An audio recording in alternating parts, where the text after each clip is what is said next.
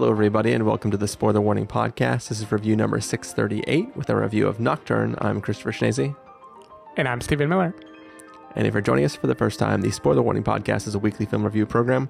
Each week in the show, we're going to dive in, debate, discuss, and argue over the latest films coming to a streaming platform near you. In this episode, we are finishing off our round of the 2020 Welcome to the Blumhouse films.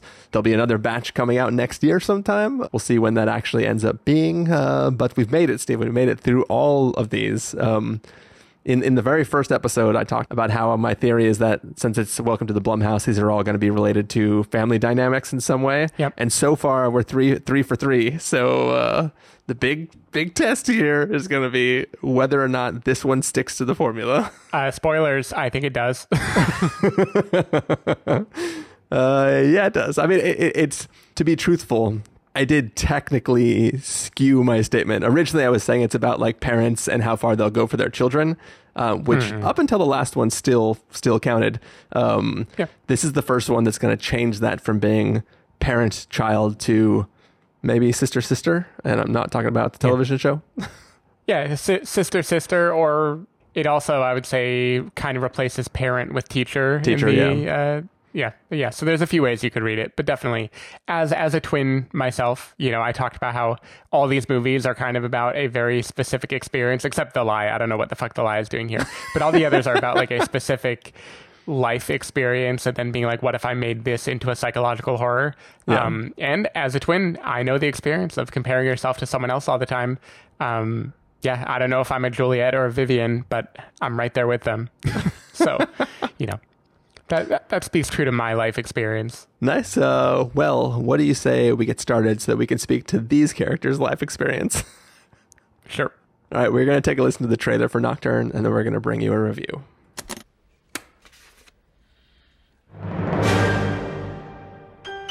We heard your news. Juilliard. Congrats, that's incredible.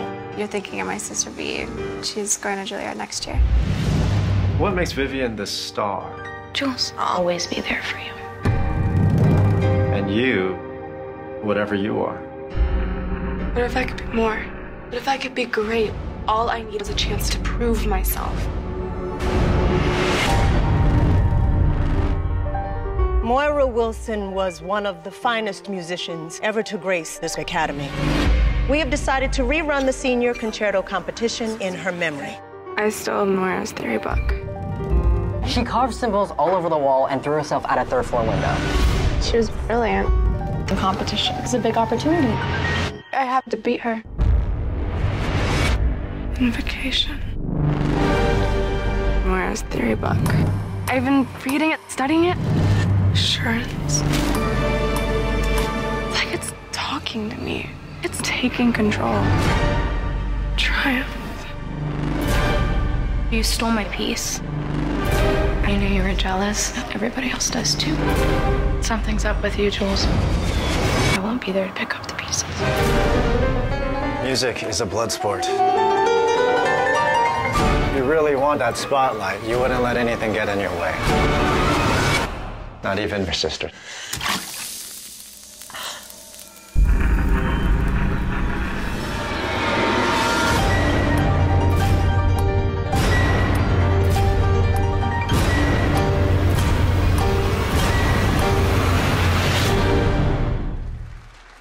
What if I could be more? What if I could be great?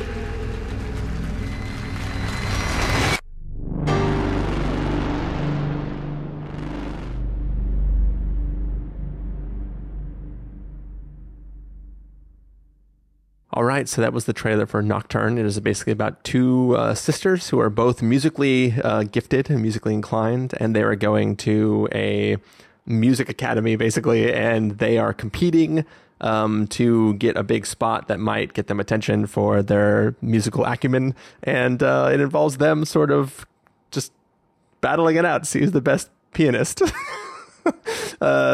And some other weird stuff might happen as well, because this is a Welcome to the Blumhouse film.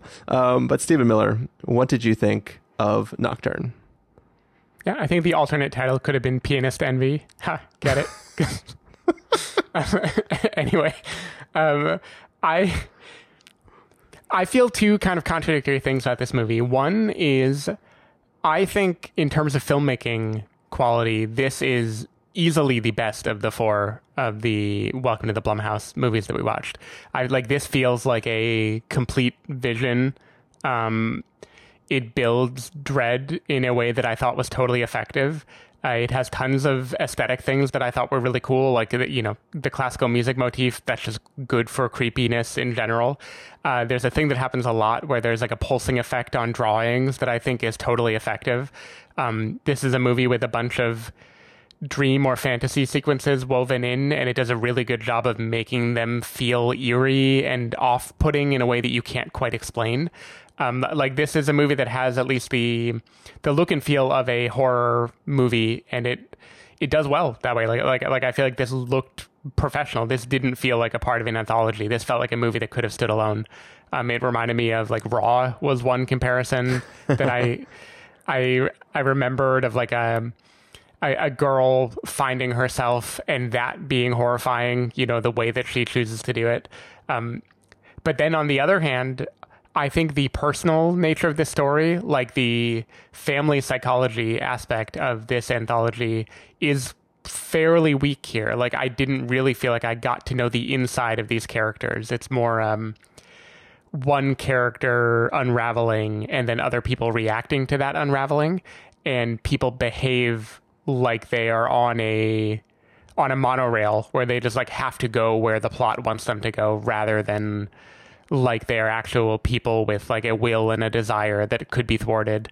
And that's baked into the conceit of the movie. I'm not saying it's a plot hole. I'm just saying that emotionally it made this be both like the most well-made and also one that I cared about less than some of the others. And yeah, I don't know. Like I think there's lots of good stuff to recommend it. It was moderately scary, but not in a way that ruined my night. But this is the only one that I would say had like some genuine creepiness to it that lingered with me at all. I like, Whiplash was my favorite movie in 2015, I guess, when it came out. And so I like this idea of like competitive music being like a thing that can be terrifying, that you can burrow your heart and soul into and wind up ruining things in the process. Get it, heart and soul. Because it's the song you play on piano. Anyway, gotcha. Yeah, I don't know. I liked it. It just there's not a lot to say either. Like, I feel like it was well done, and I don't know if I was just like Blumhoused out. This was the 4th one that I watched, and if I was kind of like, okay, yeah, I see you, movie, but I just couldn't latch onto it in any kind of personal level. So in the end, I just felt like it was a good like calling card for the writer director to say like, hey, I know how to build a particular tone. You should hire me to do your project. But I otherwise didn't take a whole lot away from it. Yeah. So the first thing I want to say is I think they botched the ending of this film. I think we would need to have a spoiler section to kind of talk about that. And even in that spoiler section, I would have to be semi-vague because I want to relate it to 2 other films, both by the same director. Yeah. Now, can I ask you, I'm going to try to ask you in a non-spoilery way, would you have wanted the movie to be such that much less happened than you think happened? I don't know if I'm framing this right. There are different ways that the almost ending of this movie could be interpreted, and one of them had me very intrigued, and then it chose not to go that way. Yeah. So basically, the outside of the sisters dueling, the real conceit of this film is that the theoretical lesser sister has come into possession of a book that was owned by a student who in the opening scene of the film kills herself. And she uses this book to start, like, she kind of becomes obsessed with this book. And this book seems to be related to some sort of entity of some sort that is maybe bestowing upon her power or skill at maybe the cost of something else. But enough about Harry Potter and the Chamber of Secrets. Boom goes the dynamite. But so they're like, so first of all, I think that story is fucking rad. Like, I really, the story I just laid out, not Harry Potter and the Chamber of Secrets. but I really was vibing with that. Like you talked about the relationship between the two sisters isn't that strong in the film, and I agree it's not. But that's like the relationship between this girl and this entity is strong. And I think that's really literally powerful. And I think that to what you're teasing at is, I think this is about communicating with an entity and trying to interpret the messages. And I think that there is a monologue in this film that lays out, I'll call it grand statements about musicians' dedication to their craft. And I think that this film posits that maybe the original owner of this study book did not interpret the messages correctly. And I think that this film had the opportunity to do something incredibly compelling and, albeit pretty dark, and do something very interesting. There's basically many ways that could go about how it unfurled what it was trying to do with this book and what the book meant. And I think this film cheaps out and doesn't do that because it doesn't have it doesn't have the bravery to do the ending that it is setting up. It just says like, well, let's do the thing that is going to be the most shocking to the people watching this. And I think that and the thing that makes me the most mad is it almost tries to pretend like it was doing that.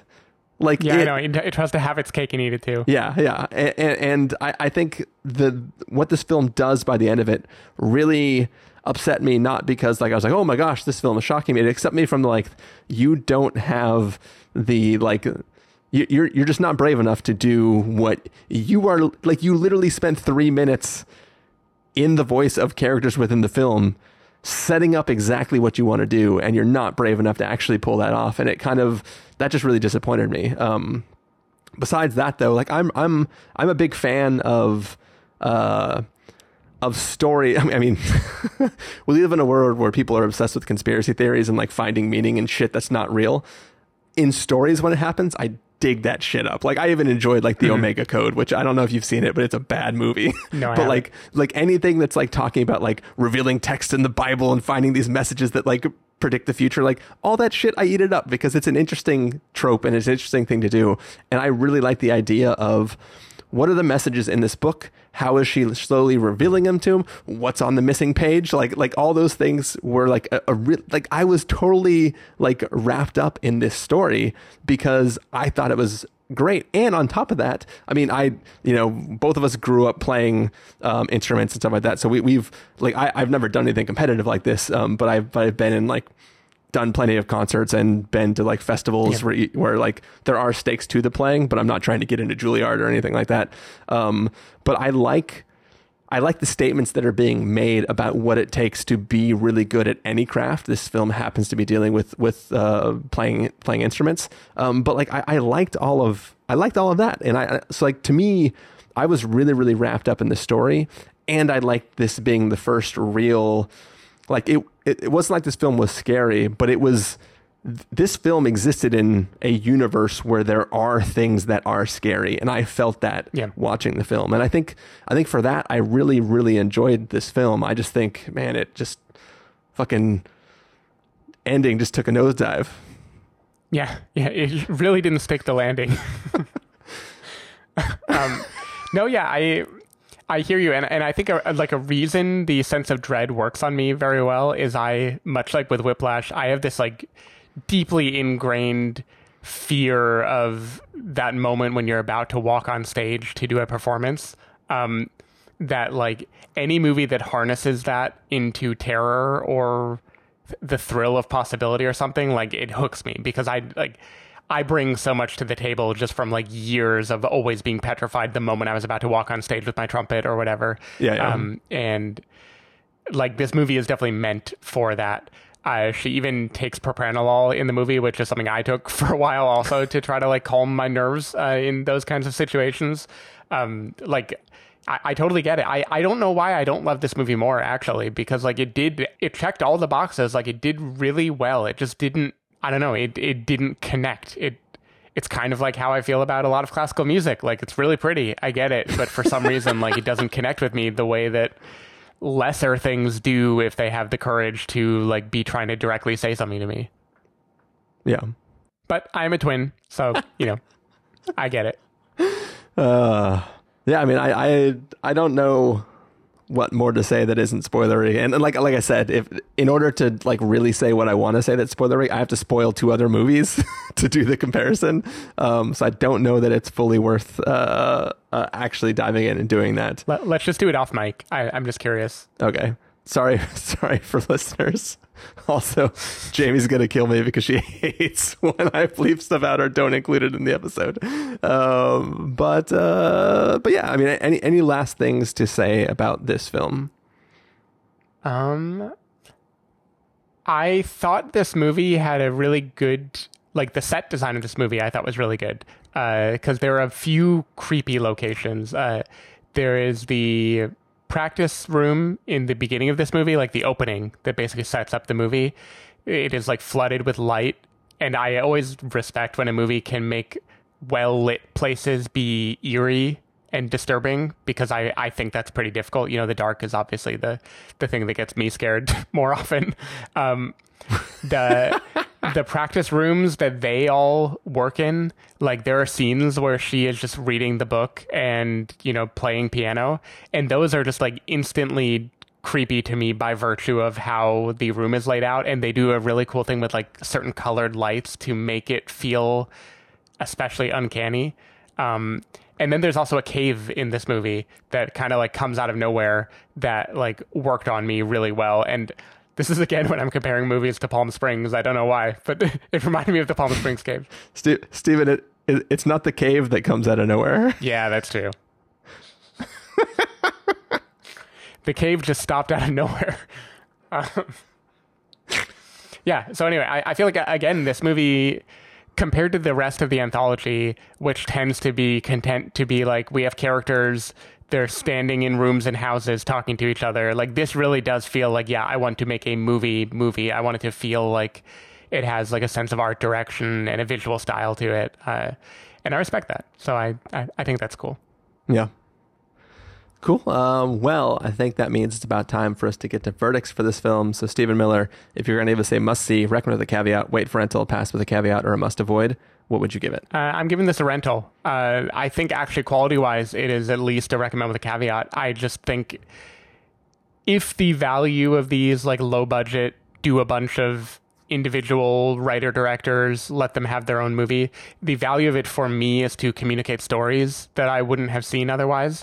And this is the one movie in the collection where I feel like, yeah, I can name a ton of other movies that tell very similar types of stories. And I don't totally know what this is adding to that, other than just being, again, a great like calling card for this particular director. So yeah, it didn't connect with me very well, but I think it looks great. Like I think it's a pretty well done movie. It just didn't leave me feeling like I understood anything better than I did before. I'm gonna give it a recommend with a caveat. For me, it's really like the friggin' caveat is just that the end of this movie just botched something that it set up so perfectly. I really think that if it would have done the ending that like it clearly wanted to do the ending. Like, that's the thing. It's not just like I think it would be better if it did this at the end. It's like you laid out all the pieces. It's like in a song where, like, you know, a bunch of the lyrics rhyme and at the end they just change the word just to fuck with you. And they're like, haha, I bet you thought I was going to say ass or something, right? Like it felt like that, where it's like, are you just, you're doing the worst thing because were you trying to misdirect me with a fucking good idea and then do a bad idea? Anyways, so yeah, so I really, really enjoyed this movie, and I was 100% on board. And it was one of those things where, like, as it was coming to the end, I was like, oh, it's gonna do this thing. Yeah. This is gonna be fucking great. And then it didn't do it, and then I felt sad, and then I was like, man, that movie, like, of all the films in this anthology so far, it is the one that disappointed me the most because I thought it was doing so well. Yeah. But still, recommend with a caveat, because like there are some really fun aspects to what this film is doing that that I still, it's like the ending is, I can almost pretend like that didn't happen. Yep. Because it did set up everything that I had thought I was doing. Honestly, I forgot about the ending until you started talking in this review about how you didn't like the ending. I'm so curious if our after mic conversation will reveal that you and I wanted the same ending or if we wanted something different. Based on a few of the things you said, I feel like we wanted the same. I think we were arriving at the same place, but maybe the specific thing that it chooses to do would be different. But I think I might be a little bit further along the same path, just like of more stuff that I wanted it to do. But I think we both wanted the same essence at the ending. But this is riveting podcast material that no one's going to hear. Hey, apparently Jamie's going to hear it. Yeah, well, she did hear that. She just might not. Like, I told her literally that, like, I finished it, like, right before, like, we sat down to eat dinner. So it was like I had the whole unhidden conversation with her. Yep. But it is funny, though, when you ask somebody, is like, have you seen these two movies? Because if the answer is no, you're like, well, nothing to compare to this movie, then. It's like, I don't want to spoil this other movies. But anyways, Stephen Miller. If people want to find you throughout the week, where can they do that? People can find me at twitter.com/sdavidmiller or sdavidmiller.com. People can find me at ChristopherInRealLife.com or Twitter.com/ChristopherIRL. You can find the podcast over at thespoilerwarning.com where you can get a bunch of the back episodes of the show. If you want to subscribe to the show, you can do so on Overcast, Stitcher, Apple Podcasts, or wherever podcasts are found. If you want to know when the episodes go live, you can follow us at Twitter.com/SpoilerWarning, Facebook.com/TheSpoilerWarning, or Instagram.com/TheSpoilerWarning. If you want to get a hold of us directly, you can send an email to fans@thespoilerwarning.com, or you can use the contact form on our site. Music for this episode will come from the soundtrack to Nocturne, so hopefully you are enjoying that. And yeah, that's all we got for this week. We'll be back next week with some more reviews of something. We'll figure it out by the end of this week. So, yeah, that's it. Talk to you later. Bye. Bye.